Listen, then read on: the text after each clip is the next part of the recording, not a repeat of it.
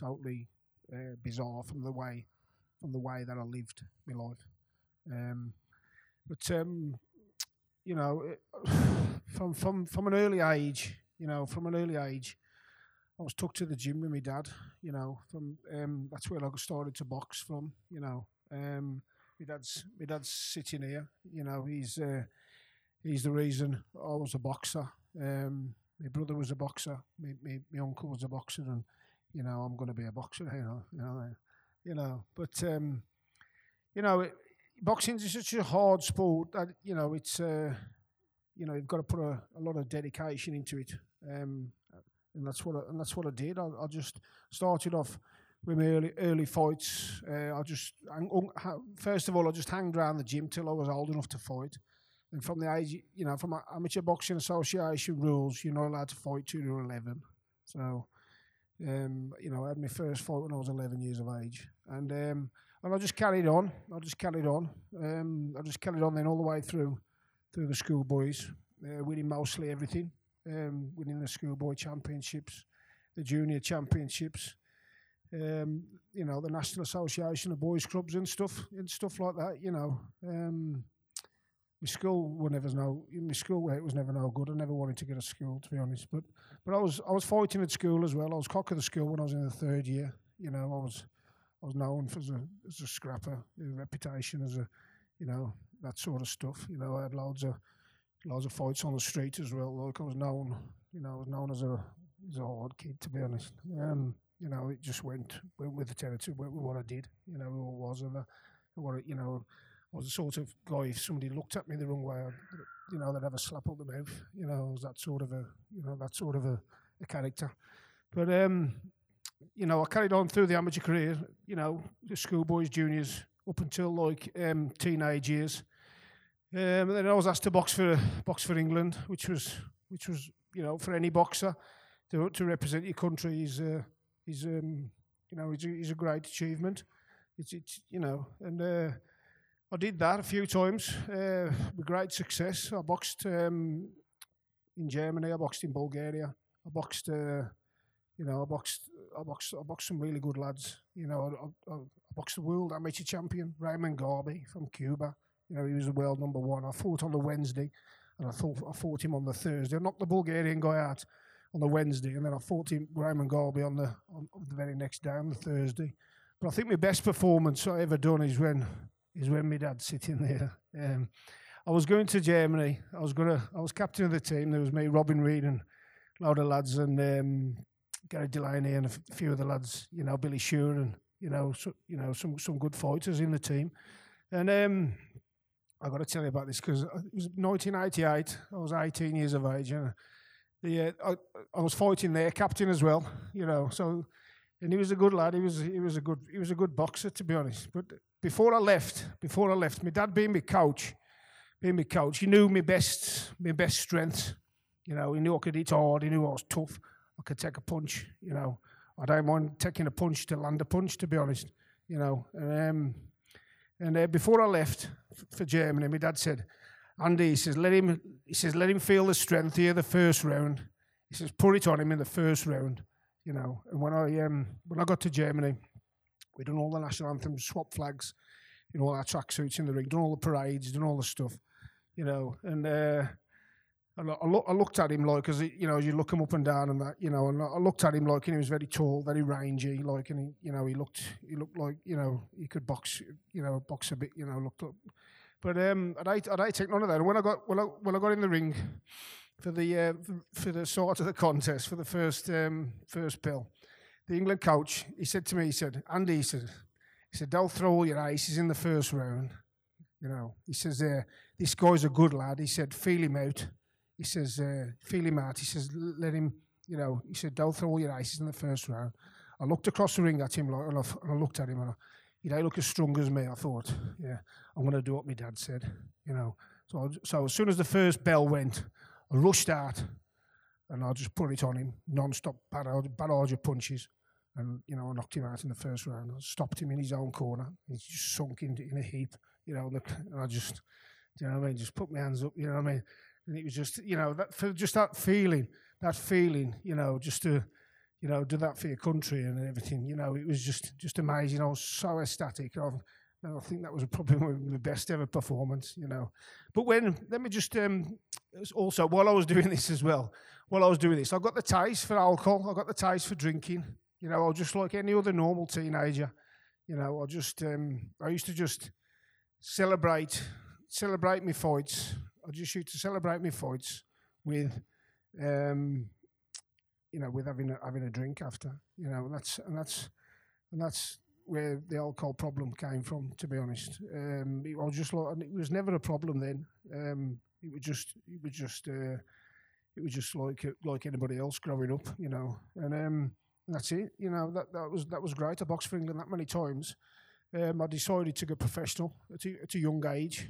I went professional just after my 19th birthday, and within 3 years I was boxing for the British middleweight title. And I had so many setbacks, like cuts around the eyes and stuff like that, but I still managed to get there in 3 years. Because like when you lose on a cut eye, I lost a few fights with a ref stop contest where you get a cut and then you got to start again. You got to build your wins up again. And that's to lose on a cut when you've lost to somebody who ain't as good as you, but it goes down as a loss on your record. But I managed to get up to the British middleweight title in 3 years. As a professional, which is pretty good. And the fight was live on the BBC One on Sports Night. It was watched by millions. BBC One. I thought, yeah, I'm on Medit here now. It was great. It was really good, to be honest. And when Harry Carpenter sat me down to interview me as well, I went, you know what I mean, Harry, because of the Frank Bruno thing, ain't it? But I loved it. I loved everything. I loved everything what went with boxing. A couple of lads here, I've come up from Eastbourne, boxers. It's just once boxing's in your blood, it's such a it's hard to explain. It's just you can't pack it in. It's just like gives you a bug, and when you're sitting in the dressing room waiting to go out, you think all sorts. Why am I doing this? What am I doing in this situation? But when it's all over, it's the best feeling in the world, and I think that's why we just keep going back towards it, and that's how it was. But the British middleweight title fight, what can I say? The weighing on the day did me no good because. They've changed that now. The rules have changed by Professional Boxing Board of Control have changed it because people get weight drained and it takes your strength out of you. Which that's what it did for me. Making the weight on the day, then fighting on the night. That's what it did for me. I was weak, but I get a good account of myself against Neville Browns. He was a good fighter. He was one of the best amateurs England have ever produced, and he was also a well-rated fighter. So I was for the British title. I was fighting a well-rated fighter. So if I'd have had to just fight somebody normal British standard, I'd have probably won it. But having to fight a well-rated fighter who was only beat by Steve Collins. If you know your boxing. So it wasn't too bad. To be honest, it wasn't a bad. It was a good effort. Even though I lost on a cut eye. He pulled me out that day after 7. It was too, I couldn't have gone on. What I mean? It was like, it was pretty bad, and it was bleeding bad, to be honest. Yeah, some people have got Steve Oldsworth from the Boxing News. Got me in from Eurosport. Someone got me behind, but have you got that clip, Kelvin? You want to put that on just so people can just have a little watch of some of the stuff. Enjoy that. I'm still working on it. I've got a few more things to add to it, but so yeah, this boxing, it was in my blood. I loved it, I loved everything, and I just fought for the British middleweight title, and then everything was they got the world at my feet. To be honest, I was boxing for Mickey Duff, who was like the number one promoter, and then I had offers from Matchroom. And how I managed to get to Matchroom was I had an offer to go and spar with Chris Eubank while he was on his world tour. Chris Eubank, we all know, was a really good world champion, And I went along to Brighton to spar with him. The first week I got there, he he was all right. Eubank was he didn't stand no messing about like with a he tried to put it on you. He tested you. So like I got there the first day. He was like shadow boxing in the ring. Like you have to just get changed and get in the ring. Which is really intimidating stuff for anybody who knows anything. You know what I mean? And I just got changed, got in the ring, and just sparred 6 rounds straight off. And he tried to take me out to see whether I could cope or not. But like I said, nobody ever knocked me out. Nobody ever would. You know what I mean? But he tried, and he couldn't. And I'd done the first week on my own before they brought any other sparring partners in. And I liked it. But Chris Eubank said to Barry Hearn that Andy Flute's the best sparring partner I've ever had. He said he'll be a world champion. And so Barry Hearn come down to the gym to watch us spar. And Chris Eubank being Chris Eubank, we come down to watch his spar. And Barry Hearn comes down in his limousine and his stuff and all, and we get in the ring to spar like that. And Chris Eubank don't throw a punch. Do you know what I mean? He's just that sort of guy, ain't he? Like, you know what I mean? Expected me to force it, But so I didn't throw a punch either. You know what I mean? So I stood back as well because I thought, what he's trying to do? He's trying to draw me in, like, But he was a character, you know what I mean? And we got on well. And I was sparring partner for nearly all of his fights. But while I was sparring partner for all of his fights, I was drinking every night. After the training, I don't make no excuses. Look, I did what I did.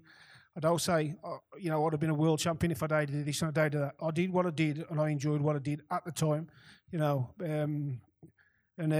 the drink, it didn't affect me then that much. It was like I could still spar with Chris, hold my own, and go out and drink every night and stay out till 2-3 o'clock in the morning, and live that sort of life. And then get up in the morning, I'd run to the pier, run back down, have my breakfast, get in bed, shower, and then back for sparring. I could do it. It was I could do it because I was young. The other sparring partners, what was coming into camp, they was just getting beat up and sent home on the first. A lot of them, about 4 or 5 of them, come in on the first day and they got sent home. They just couldn't cope because he used to put it on you because if you can't cope, you get somebody who can. And it was tough. It was tough, but I enjoyed every bit of it, to be honest. And then I was sparring part for Nigel Benn. That was another good experience.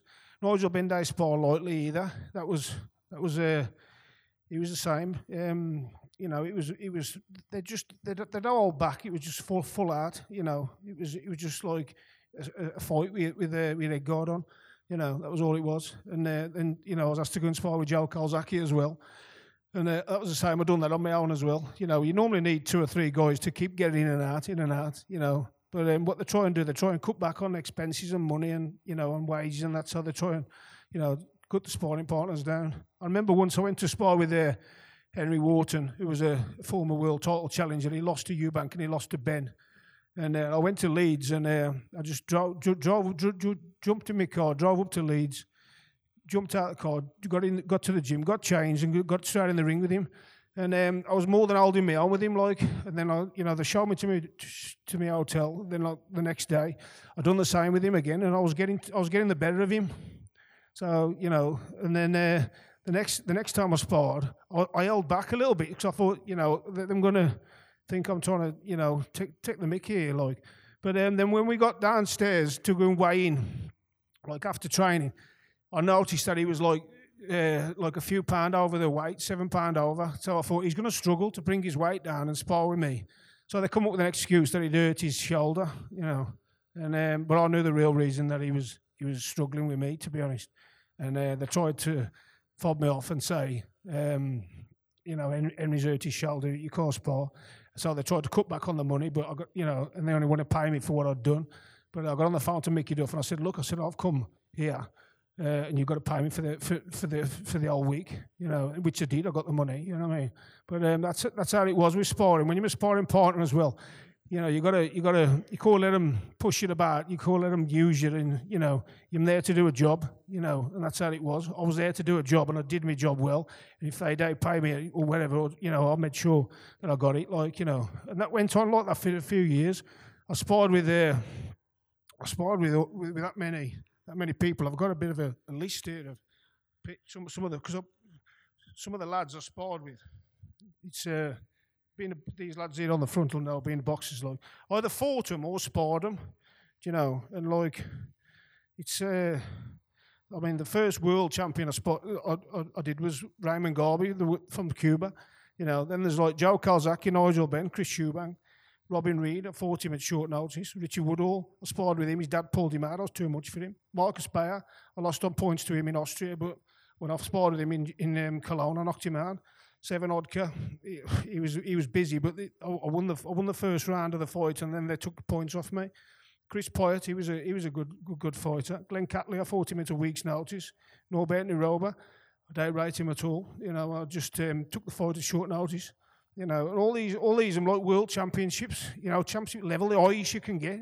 You know, them proper good names, and like the title challengers like Henry Wharton, Errol Graham, Neville Brown, Lev Kikeski, Daniel Haussler. You know, I mean, them lads, you know, you're boxing. You know what I mean? And I just used to turn up and just go. You know, I mean, I'm here to spar, or I'd fight him. You know what I mean? And that's, you know, that I was just fearless. I was just absolutely fearless. You know, and I did all this while I was still dabbling with the drink. You know, I really did, because, you know, I used to think I was invincible and I could do everything. You know, I was thinking I'm that, you know, cocksure of myself. People used to say I was arrogant. People used to say I was, you know, cocky a bit. You know, but I think that. You had to have that sort of mentality when you're doing that sort of job. What I was doing, you know, boxing was my job. You know, it was my career. You know, but you know, I mean, on there, it looked great, but behind the scenes and all the stuff what goes on with it, you know, it's if you don't get the right notice for a fight, or if you don't get the right manager, you don't get the right thing. Oh, there's a lot that much stuff what goes on. You know, and there's lots of fighters what ain't as good as yourself, what win titles and get better, but it's just the way the look of the draw goes sometimes. You know, that's just the way it goes. But I mean, it looked all great on there, but really behind the scenes, I was shadowboxing with alcoholism. You know, I really was. You know, I just liked the taste, you know, that drinking did. I liked the light night. I liked going out. I liked the partying style, you know, and all that sort of stuff. And, you know, I started taking cocaine as well so I could stay out longer, you know, and stuff like that, you know. And, you know, and for a few years, I was able to control it. You know, I was in control of my drinking. I just used, you know, I thought I could beat it myself. I thought I was okay, you know. And sort of like when my career comes to an end sort of thing, you know, the drinking is getting out of hand a bit. You know, it's getting from like being a social drinker to a binge drinker, then it's becoming into like a problem drinker. And then it got to the stage where, you know, I was a problem drinker, and every time I went out, I was getting in all sorts of scrapes and things. It starts off just steady, like, you know, just smashing your car up, stuff like that, getting out, run off, fighting. I got stabbed 3 times in the back while I was street fighting, all sorts, fell over, and, you know, all sorts of things happened to me. I got run over, you know, all sorts. I broke my back. I walked, you know, once I fell through a roof, drunk, and I was walking around for 2 weeks with a broken back. You know, I was just drunk and oblivious just for 2 weeks. I was just walking around, just drunk for 2 weeks. That's because as I fell through the roof and broke my back, I never felt the pain because I was that drunk. You know, and they put me. The ambulance come and put a mask on me, and you know, this was in Tenerife. This was, you know, and then as soon as the back was turned, I was up, boom, out. I was off, so I could go and get a drink. You know, and that's how it did. Even my dad come over to try and talk some sense into me and everything, but it was no good. I couldn't get none of it. You know, it was no good. I was left there. The girl locked me in an apartment for me to sober me up. You know, it was that bad. Like I was, you know, once it had got out of me, once I'd started on that, you know, or the 10th drink or the 20th drink, I learnt this now. You know, it was the first drink. What did he? You know, because once you're an alcoholic, you know, there's no operation or there ain't nothing what can change you. You know, you know, and you don't get to become an alcoholic by you ain't born being an alcoholic. It comes by just keeping on drinking. And it's when your body's had a psychological and a physical change, and there's no operation what can put it right. But you put that one drink in you, that's it. It sets you off. It sets a chemical off in your body called acetone, and that acetone sets you off where you can't stop. And that's how it was. That's how it got me. And I went through that many things. I remember my dad coming to my house once. My dad's been my trainer. He's like my best mate. He's my trainer. He's been through all my fights. He's been through everything. And he couldn't understand, what was happening with me, And I remember him, he says, "You ain't going out this house." And I come down to my own house, and he locked me in the house, But as soon as his back was turned, I went straight out the bedroom window and jumped out the bedroom window with no shoes and socks on and just run off to go and get a drink. That's how bad it was. You know what I mean? That's how bad it was. And then I could, the only time I'd managed to stop is my own body had stopped me. I'd physically drink that much till I could not move, till I could not drink anymore, and that's how it got, and that went on. I went like that for years, and every time I had a drink, it was like a breakdown. So in no matter of time at all, I'd gone from being a local hero to being a local drunk, if you understand what I mean, I'd be, and that is absolutely, it's demoralising. And then and then to get locked up all the while, the police was at the arse all the while, and then to go into prison sentences. I went to prison in 2011, 2012, 2013, so like I fell a great height, you know what I mean? And I lost my family, I lost my wife, who I'd been together with. Still a bit raw, that is. I lost my wife. I'd been together from the age of 12. And, my children, they said, "Dad, you stop drinking." And I said, okay, I'll try. But you know what? I couldn't do it. Even for my youngest daughter, I couldn't do it. Sorry, it's all right. It's still a bit raw, you know what I mean? And I couldn't, I just couldn't. But, I kept trying to beat it in my own strength, and I kept trying. I thought, maybe I've always been a tough bloke, hard bloke, fighter. I thought, I'll sort this out, And my sister Beverly, I said, "Will you come to Alcoholics Anonymous with me?" I said, "Come to AA," and I said, and I just went with an open mind today. I don't want to be told what to do on a day, And I sat in the meeting with the alcoholics, and I listened to their story, and what they all shared and spoke. I don't know what to expect when I got there, and I thought I ain't as bad as them. If I was as bad as them, I'd stop, And I don't really take much notice. But they talked about a higher power, They talked about a higher power, and I just think, higher power, what's that about, And that, but something stuck with me from then.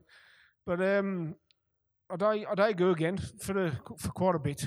But when I went back again, when I did go back again, I was as bad as, or as worse than all the people in the room. My story was worse.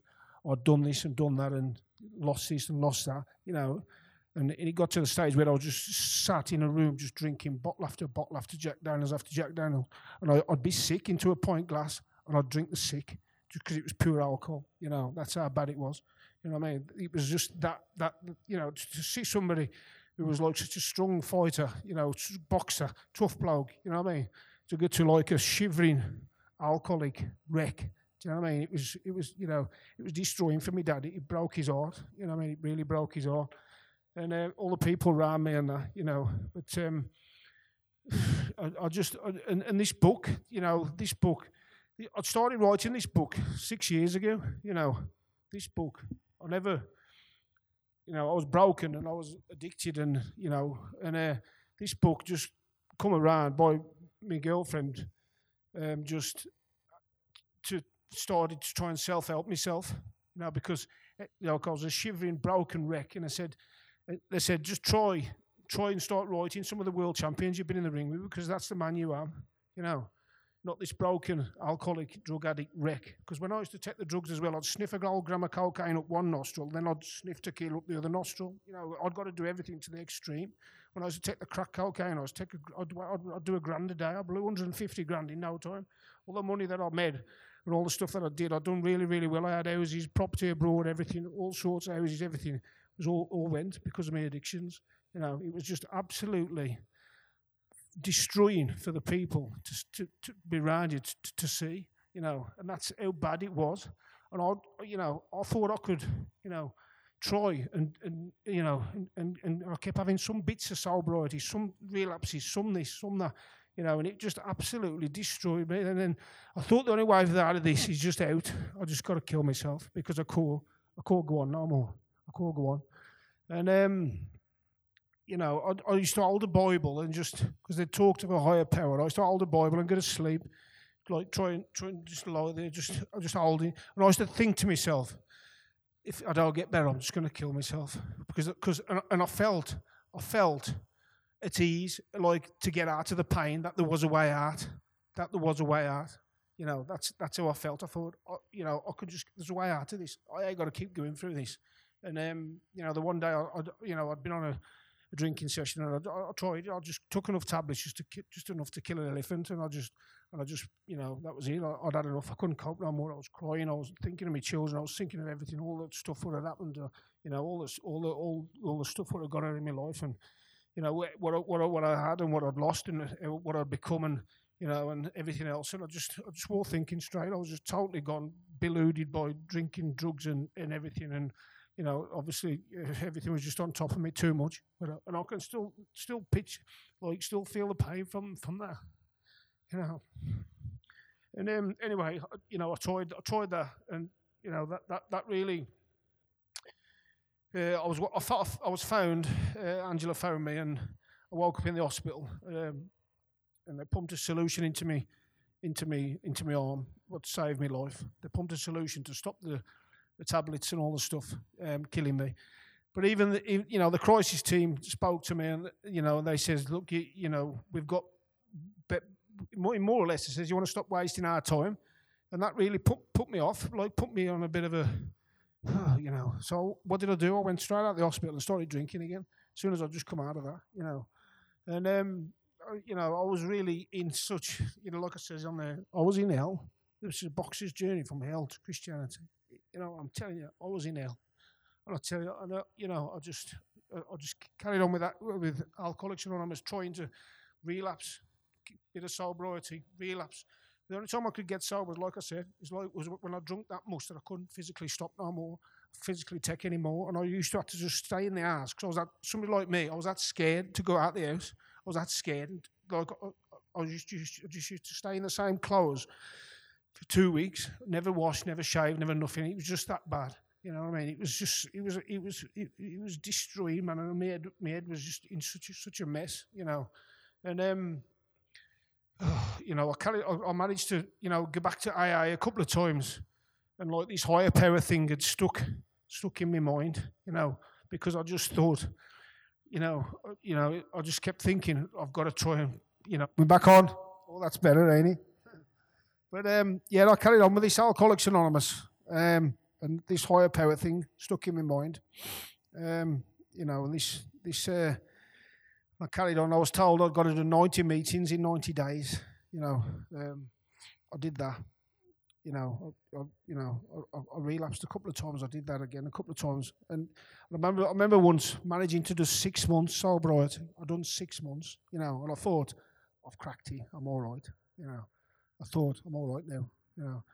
And somebody pushed a drink my way, and that was it. I was off again. That was it. And the binge lasted for nearly a month, you know. I think I drank about 80 bottles of wine on that one session, about 80 bottles of wine. You know, and that's how much it was. You know, I went to Bushy Fields. You know, I went to see psychiatrists. I went absolutely everywhere, you know, to try and get over this, you know. And for the time, you know, I thought I was getting better. But you know, that old devil is on your shoulder, all the while going, have a drink, You know, he was there all the while saying, have a drink, you know, and so and that's what happened. So it'd be another relapse again, another relapse. And my last drink, got to tell you this, my last drink was on 28th of 28th of October 2015, because I'd gone to a boxing event as a guest, and somebody pushed a drink my way, and that drink lasted for nearly 2 weeks. That drink lasted for nearly 2 weeks, and that was the same. I was stuck in the house, and I was just drinking, bottle after bottle after bottle after bottle, and just, it was that bad. My Mrs. Angela didn't know what to do. I found John Crampton and Steve from Sedgley Church to come and pray for me, and I was that bad. I was on death's door again, again. How many times I was on death's door? How many times have I pulled back from near-death experiences? From being stabbed, from being run over, from being broken back. That many times I nearly lost my life. You know what I mean? And this was the same. This was the same. But they prayed for me, and then they left. And then I remember just dropping on my knees and just saying to God, God, if you're real, if you're real and you take my addictions away from me, I'll follow you for the rest of my life. And then that's what he did. That's what he did. I never had another drink again. That is the truth. And that day was the 28th of October, 2015. And then not long after that, I got baptised. John Crampton organised a baptism for me. And the baptism was the best day of my life. It was the best thing I ever did.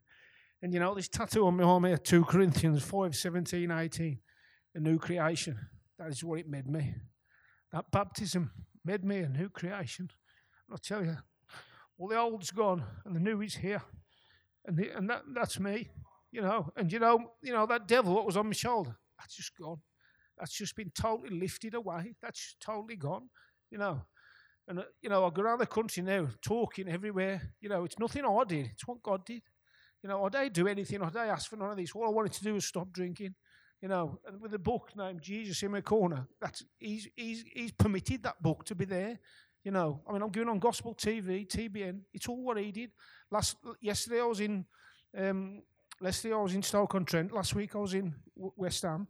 I'm just before Christmas in Edinburgh. God's just using me so much, but I done a talk the other week about some other addicts, and they says, "How come God's answered your prayers and He ain't answered mine?" And I just said to him, I says, "Your heart's got to be right." I says, when I asked Him into my life, and I asked Him to be my Lord and Saviour, and I'll follow Him for the rest of my life, He knew I meant it. He knew I meant it. You know what I mean? So if anybody's here who wants the same thing as what I've got, to just mean it. I said to the guy, the drug addict, I says, you need to change your prayers and change your heart. I said, because if you're still sitting on the fence and thinking that you're dabbling and thinking you ain't, you can't. I said, you can't trick God. There ain't no tricking Him. You know what I mean? I said He sees into your heart and He sees into your actions. And sees everything. He's here now with us now. He's here now. And I just want to encourage everybody to just. God did save me because I'm a boxer. He did save me because of that. He saved me because my heart's right. God's got a purpose for all of us in this room, every single one of us. Every single one of us, God can use every single one of us. There's no favoritism with being a Christian, with Christianity. There's none at all. We're all equal. You know what I mean? God loves every single one of us. And I want to just encourage you today to just, if you're going through anything, or, you ain't got to be an addict, you can have a perfect life, but I'll tell you, it's better with God in it. It's better with Jesus in it. You know what I mean? And and this story is just, there's nothing, like, God is my source now of everything. I'd keep Him first place. And I used to watch TBN and listen to Joel Osteen, and he used to say, keep God first place, He'll take you places more than you could get yourself. When I first started watching that, I used to think it's sold something in my mind, and that's what's happening with me, and that can happen with anybody, We're all equal in God's eyes, But I hope you got something from that. And if anybody wants a book, them £10, there's more to it. There, I wrote the book myself. I don't know ghostwriter. I wrote it myself, just crying half the time and just putting words, and it turned into a book. I believe God wrote the book for me. Jesus definitely, he helped me write that book. You know what I mean? It's reached so many people. I've had people send me messages ladies who've bought mothers who've bought the book for their sons, and the sons have been healed. They've stopped drinking and they've stopped taking drugs by reading that book. And there's a prayer in the back of that book, and all you got to do is just say that prayer and mean it, and then you're saved. That's what you got to do. You know what I mean? And you know what? People pay thousands and thousands of millions of pounds for rehabs all around the world. You know what? This is free. This is absolutely free. All you got to do is just get your heart right and just commit to God. Thank you, ladies and gentlemen. Thank you, Andy Flute.